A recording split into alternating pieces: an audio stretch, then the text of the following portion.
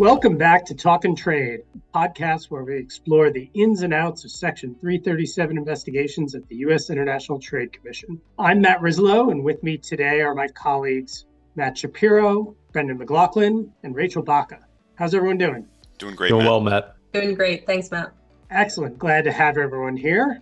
Today's episode of Talkin Trade is going to focus on an oft-overlooked aspect of Section 337 proceedings. But it's something that comes up in almost every investigation. That's right, we're talking about the scintillating world of third-party subpoenas. The ITC has nationwide subpoena power, but with fact discovery lasting for just a few months, there's a lot the parties seeking to procure subpoenas, or responding to them, need to understand. But before we get into that, Brendan, what's been new at the Commission? Thanks, Matt. Over the past few months, the ITC has been unusually quiet. Since October, the Commission has received just under 20 complaints, but some of these complaints are related to the same broader disputes. Over that same time, the Commission has instituted approximately 10 investigations, it has issued 4 opinions, and the ALJs have issued 4 final initial determinations. But there have been a few interesting developments. First, the Commission recently instituted the 1381 investigation. There, the complainant pled several different violations of Section 337, including a Lanham Act claim based upon the proposed respondents' alleged false advertisement of products as FDA approved. The FDA submitted a letter prior to institution stating its position that this claim should not be instituted in view of existing FDA policy and the realities of the marketplace. At institution, the ITC decided to not institute this claim and sided with the FDA because doing so, quote, would usurp the FDA's authority to enforce the FDCA and impermissibly grant a private right of action to enforce the FDCA, unquote. However, Commissioner Kearns dissented, finding that Section 337's plain language doesn't allow the Commission latitude to accept the FDA's policy decision at institution. Rather, that would only weigh on the public interest factors after an investigation is instituted. The full Commission institution decision, as well as dissenting opinions, are worth reading, as this is only one of 3 issues related to institution in that investigation. Second, a congressional appropriations bill introduced in October included an interesting ITC-related provision. H.R. 5893 provides that the ITC may not use certain funds to, quote, conduct Section 337 investigations asserting patent infringement until the Commission implements a standing rule requiring each party to disclose the real parties and interests in all Section 337 patent litigation to ensure, inter alia, disclosure of any and all beneficial owners and investors in the litigation, close quote. However, the bill has not advanced beyond the committee. Third, it will be worth monitoring whether President Biden nominates any new commissioners to the ITC. Currently, there are only 4 out of 6 commissioners, and Commissioner Kearns' term expires this December. New commissioners could change the Commission's outlook on some issues, especially given a current 2-2 deadlock over certain issues, such as whether it is necessary to demonstrate a respondent has commercially significant inventory before issuing a CDO. But because it is an election year, politics may take priority over appointing new commissioners. Finally, in a recent commission notice from the 1352 investigation, the ITC sua sponte vacated an initial determination granting a motion for summary determination because the ALJ incorrectly made findings as to whether domestic inventories are commercially significant or significant in the context of whether a CDO would be appropriate. According to the Commission, such findings are reserved for the remedy phase of the investigation, and thus such findings cannot be made at MST, even if investigation is dispositive. Matt, do you have any other thoughts?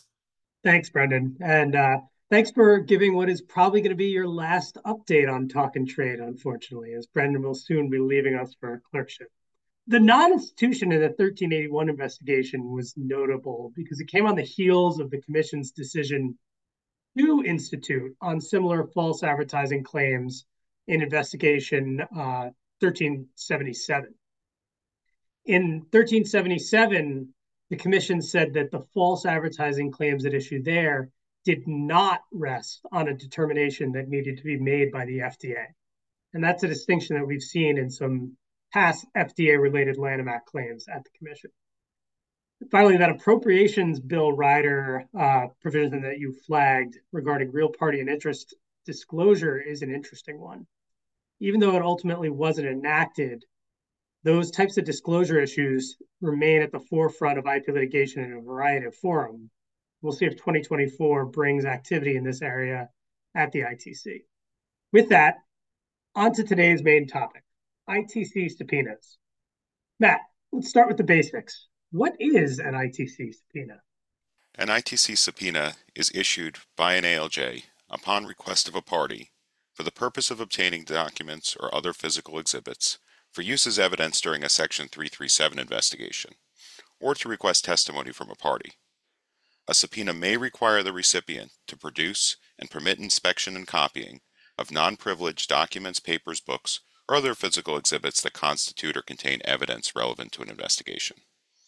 ITC subpoenas may be ad testificandum, which requires a party to appear and testify at a deposition, pre-hearing conference, or hearing, or as a subpoena ducus tecum, which requires a party to produce specific documents. Any party to an investigation may apply for a subpoena, which must, quote, specify the material to be produced as precisely as possible, showing the general relevancy of the material and the reasonableness of the scope of the subpoena. In most cases, ITC litigants apply for subpoenas to obtain discovery from third parties who are not otherwise involved in an investigation. Sounds a lot like a district court subpoena. Are there other differences between subpoenas in district court and subpoenas in the ITC? Yes, different rules govern district court subpoenas and ITC subpoenas. For example, the ITC has different rules regarding deadlines to respond to a subpoena. In the ITC, the standard deadline is 10 days, but parties typically negotiate a longer period of time to respond. Also, since the ITC is a federal agency, it has a nationwide subpoena power that allows the complainant to gather evidence and testimony from third parties that are remote from the ITC's offices in Washington, D.C. In contrast, district court subpoenas limit the location of compliance to within 100 miles of where the subpoenaed party resides, is employed, or regularly conducts business. The 10-day response time can be challenging, and it makes it important for a subpoena recipient to act quickly and let outside counsel know about the subpoena ASAP. While the recipient will not be expected to provide all information requested within 10 days, it's critical to begin preparing responses and objections as soon as possible, and also to begin collecting documents and identifying a potential witness if necessary. At this point, a non-party subpoena recipient might be asking, what if I just don't want to get involved? This is an ITC proceeding. My company's not a named party. This seems expensive and I want nothing to do with this. Rachel, what are the options? There are two primary options, but honestly, neither of them is great. First, a subpoena recipient can file a motion to quash. By ITC rule, the motion to quash must be filed within 10 days of receipt of the subpoena, unless the ALJ provides otherwise. To quash a subpoena, the movement must show that, quote, the subpoena is unreasonable or oppressive, end quote, and not just inconvenient. The ALJ will then balance the relevance of the discovery sought, the need of the requesting party, and the potential hardship to the responding party. And the motion should demonstrate that the information is difficult and costly to retrieve, it's privileged, or it's otherwise just unavailable. So the movement can then increase the chances of success if it can show that the requesting party could obtain the information sought in an easier or an alternative way, such as, for example, from a counterparty in the investigation. And simple attorney argument that the subpoena is overbroad or unduly burdensome, that just won't win the day. If a subpoena recipient moves to quash, it really should be ready to back up its arguments with evidence. Right. It's really important to have all your ducks in a row when moving to quash. One other consideration is whether the subpoena recipient actually has possession, custody, or control over the requested documents. For example, the requester might have subpoenaed the wrong corporate entity, one that doesn't have actual control of the documents or actual possession of the information that's sought. In such a situation, it might be worth moving to quash. We'll also dig a little deeper into this type of situation in a bit. But if a subpoena recipient files a motion to quash, what happens next? So next, the parties to the investigation have a chance to respond to the motion, just like with typical ITC motion practice. And after briefing closes, the ALJ normally issues an order pretty quickly.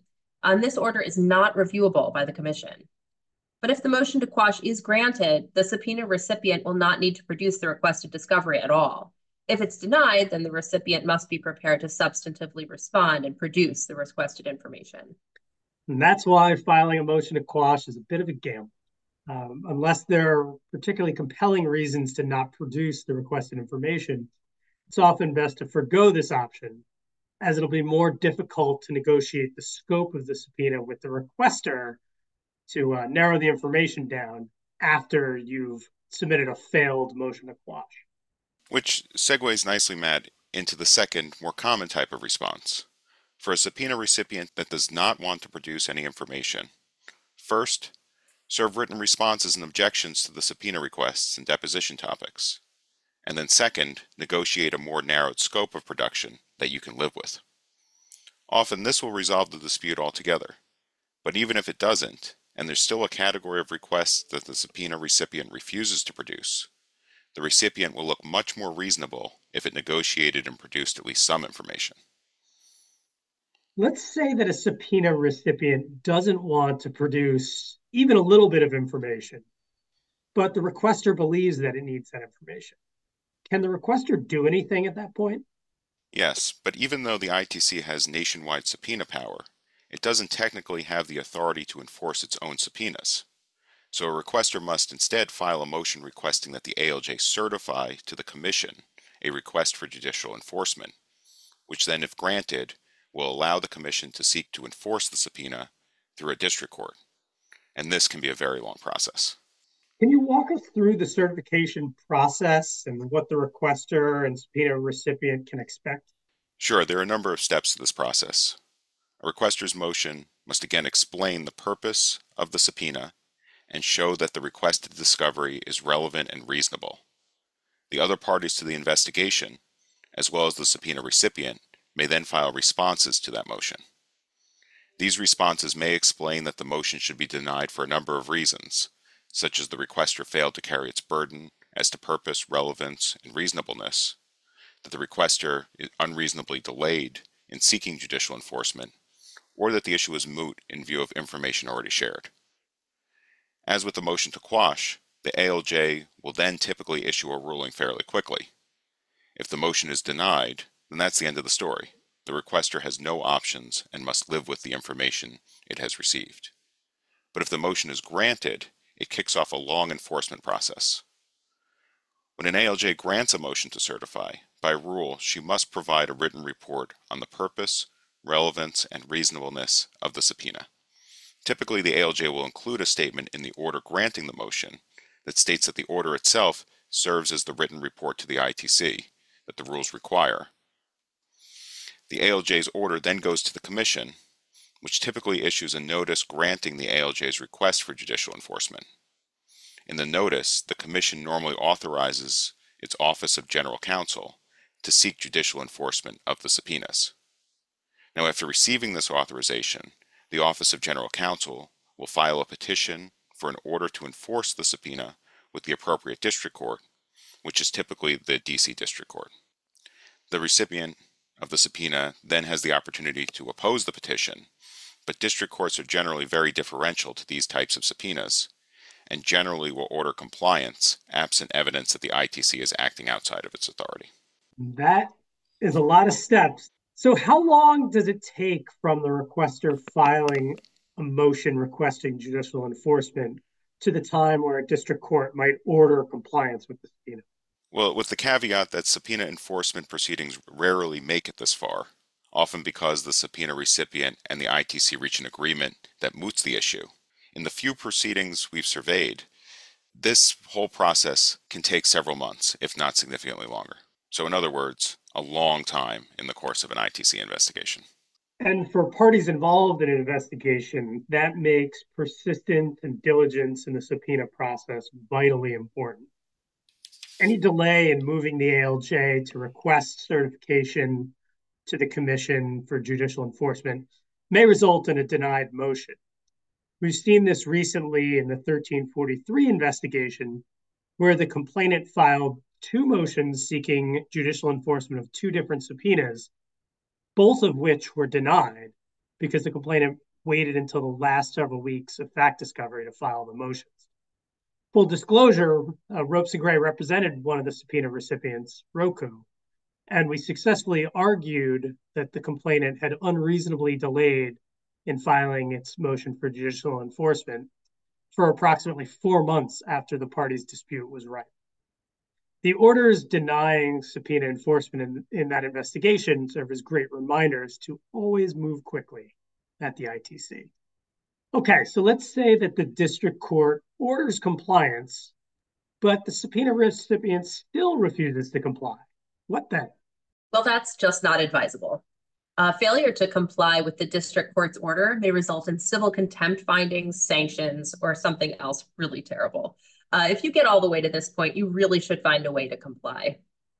Yeah, at that point, the subpoena's probably been negotiated down a reasonable degree or narrowed down by the ITC or the courts. So hopefully compliance shouldn't be all that burdensome. You really don't want to go flout a district court order. So if subpoena fight ever gets there, which is exceedingly rare, it's probably time to give up that fight. Okay, so let's back up a moment and cover a couple more miscellaneous topics. You mentioned earlier that subpoenas can request deposition testimony from a witness. If a deposition is requested, does the subpoena recipient need to provide a witness to sit for a deposition? Well, that's the default rule, but recently depositions do usually take place by video conference, which does help reduce that burden. However, if you still don't want to have a witness sit for a deposition, it is possible to make alternative arrangements. For example, the subpoenaed party may produce a sworn declaration from a witness or a stipulation as to certain facts that the requester may try to elicit from the witness during a regular deposition. However, if a subpoena is for trial testimony, the witness will likely need to appear before the commission in DC unless the commission approves video conference. And since COVID, video conference depositions have almost become standard. While it's not always ideal, especially if you're the one asking the questions, it does make depositions much more cost and time effective. So they can be a useful tool, especially in the fast pace of an ITC investigation. Switching gears again, what if the subpoenaed company is based outside of the United States? Does it still need to respond to the subpoena? Yeah, absolutely. So ITC subpoenas apply to foreign companies. However, service might be difficult for the requester because of local prohibitions against discovery and depositions in foreign courts or agencies. The Hague Convention is another option, but its very, very slow timetable often renders it unrealistic for the ITC. So instead, requesters typically seek discovery from a related U.S. entity that has regular access to or control of the foreign entity's documents. And this allows the requester to seek judicial enforcement if the U.S. entity fails to comply with the subpoena. That touches on the other topic we briefly mentioned before. What if the subpoenaed party doesn't actually have the requested information, but a related entity does? Does the subpoenaed party need to obtain and produce the requested information? So it depends. If the requester can show that the subpoenaed party has, quote, possession, custody, or control, end quote, of the requested information, you'll likely need to obtain and produce those documents. Now, as a general matter, a subpoenaed party typically does not control its parent's information unless the subpoenaed party has a legal right to obtain that information. That said, if the subpoenaed party refuses to produce on this basis and the requester brings the issue to the ALJ may order the subpoenaed party to produce responsive information. Right. This is an issue that we see time and again, both representing a requester as well as the subpoenaed party. It's critical that the subpoena asks the right party for the right information. And as with the other issues we've discussed today, it goes to show that ITC subpoenas can be tricky, especially given the tight timeframes for fact discovery. And that's a common theme in issues with the ITC. So with that takes us to the end of today's episode of Talkin Trade. You can find this podcast and other Ropes and Gray podcasts on Apple Podcasts, Spotify, or ropesgray.com/podcast. I'm Matt Rizzolo, and on behalf of Matt Shapiro, Rachael Bacha, and one last time for Brendan McLaughlin. Thank you all for listening.